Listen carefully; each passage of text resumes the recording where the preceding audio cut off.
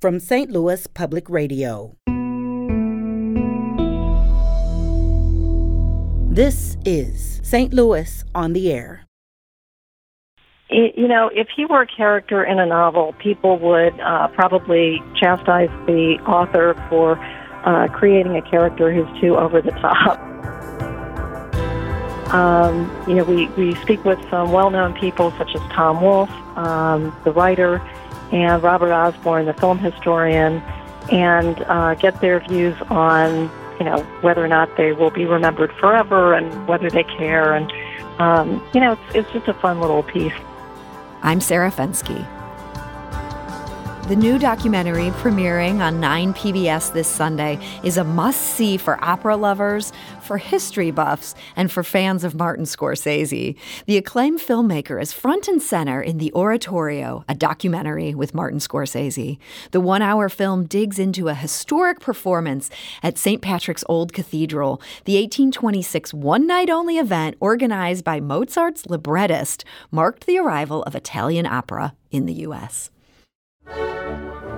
This concert firmly set New York City on course to become the diverse and vibrant center for the arts it is today. Martin Scorsese tells the story of a performance that made history, and after nearly 200 years is recreated.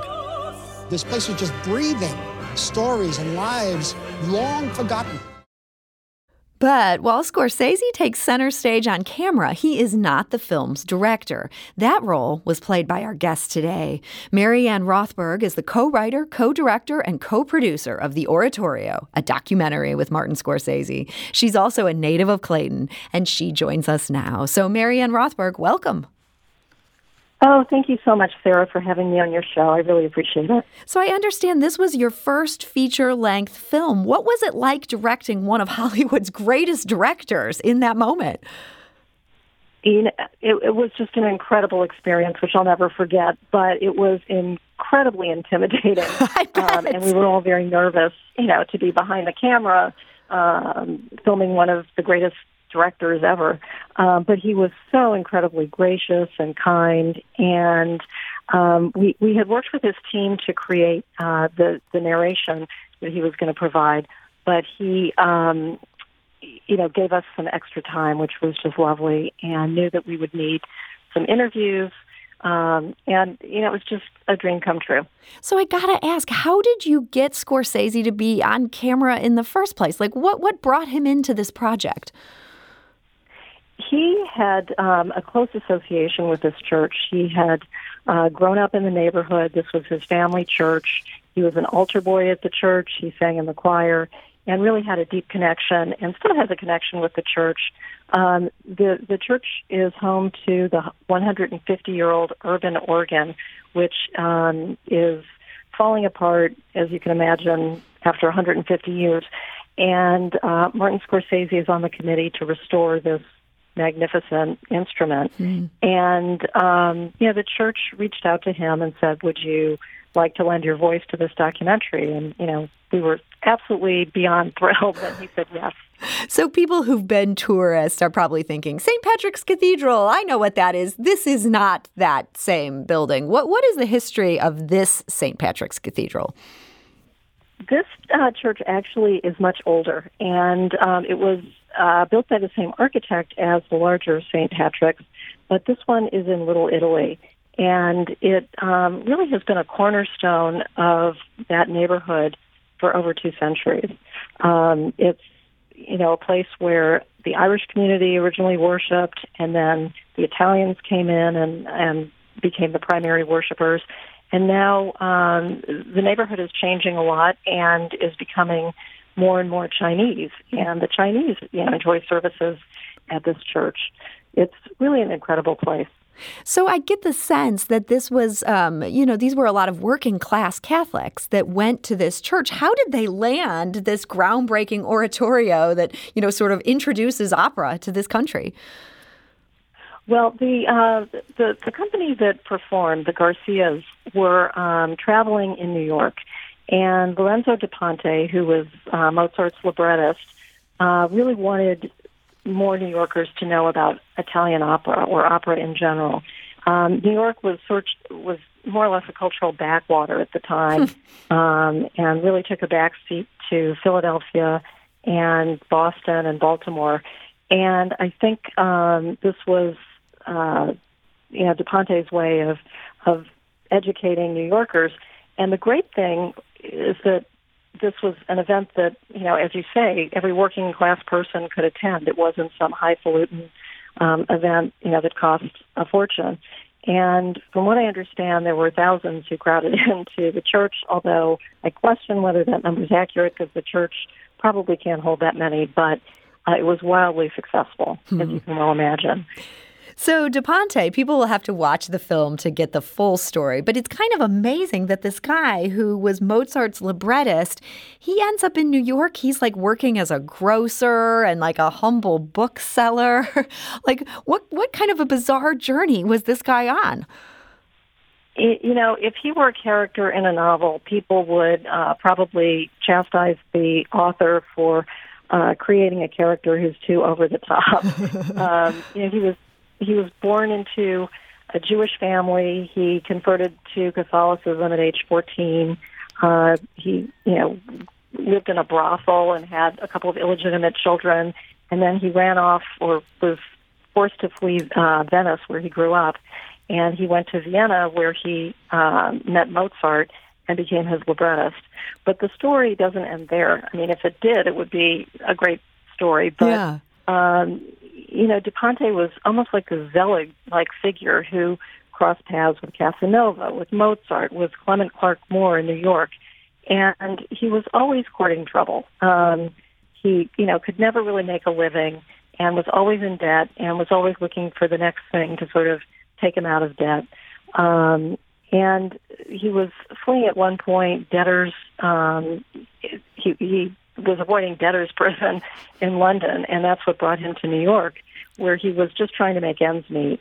And he crossed paths with Clement Clarke Moore, who we know is the author of The Night Before Christmas, who realized his genius and helped secure him a position at Columbia as the first professor of Italian literature, which was a fitting end to this wonderful life.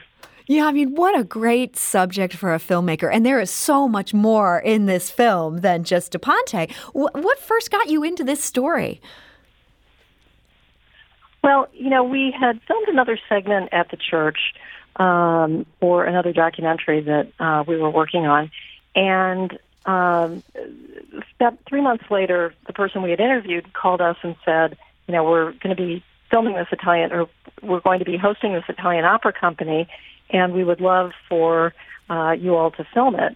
And, I'm not really a person who knows much about opera music, and my co-directors are, sort of in the same boat. But once we started researching the history of the church and the history of this event, it just became too good to pass up. We're all huge history buffs.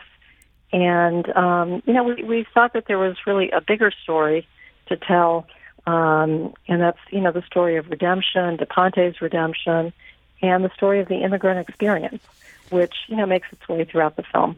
Well, I hope people will watch this movie. This is Sunday, November 7th. You can catch it here on 9 PBS at 3 p.m. Marianne, in our last couple minutes here, I got to ask you some questions about your background, because part of what made us interested in your story is the fact that you're born and raised right here in the St. Louis area. Is that where your love of movies began?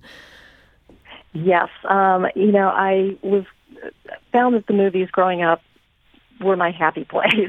And, I would go to the movies with my dad. On Sunday afternoons, he would watch old films on the TV downstairs. And I think partially to avoid doing homework, I'd sneak downstairs and watch with him. And my dad was just amazing. He could identify every minor character in some obscure film. And, we really became a family that loved old films. We still do, although sadly my dad and my mother, who also enjoyed movies, is no longer with us. But, it was always so much fun also going with friends to the Shady Oak Theater. We could walk to the theater on Saturdays and see movies. And, I just ended up becoming a huge movie buff and was fortunate enough to be able to make a career out of it. Yeah, I mean, that's amazing. I understand you also interned at our rival KMOX radio when you were in college. At that point, were you hoping to be a journalist? I was hoping to be a journalist. I went through lots of different careers before I arrived at my current one. And at one point, I'd hoped to be a journalist. I credit KMOX with teaching me skills of interviewing, how to write a story, a story that someone can actually voice with clear, short sentences and no tongue twisters.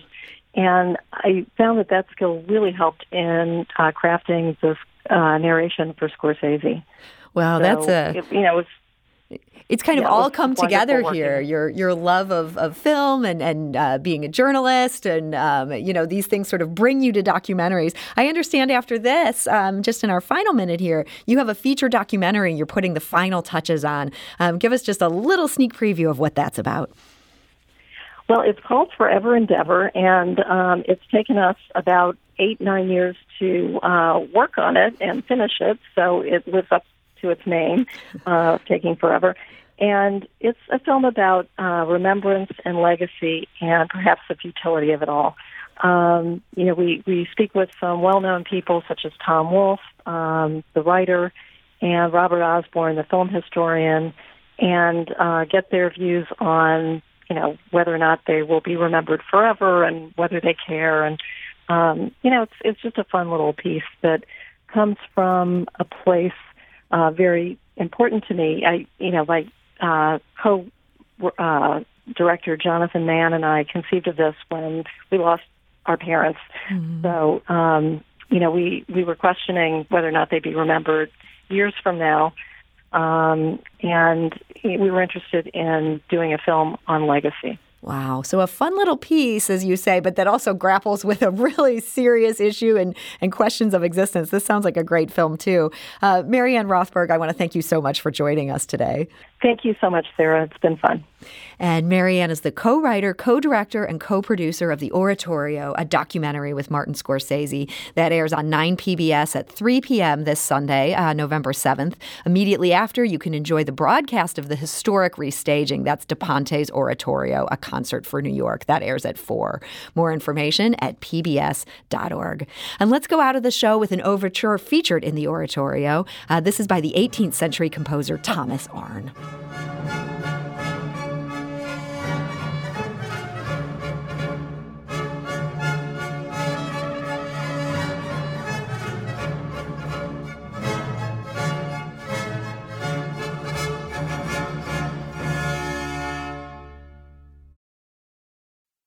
This episode was produced by Evie Hemphill, with audio engineering and podcast design by Aaron Dorr.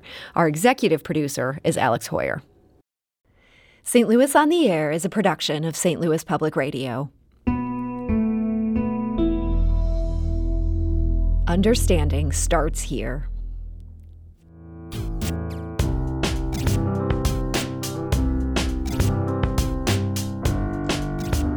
Do you find yourself regularly listening to episodes of St. Louis on the Air? Suggest us to a friend you think might enjoy our conversations. And leave us a review and rating on Apple Podcasts on the App Store. It's the simplest way to help people discover our show. Thanks. St. Louis Public Radio is a member-supported service of the University of Missouri, St. Louis.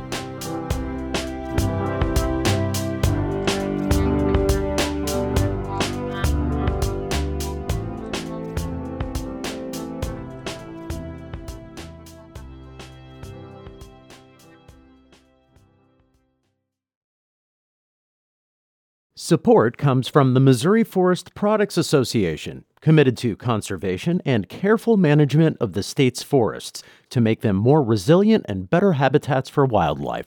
ChooseWood.com.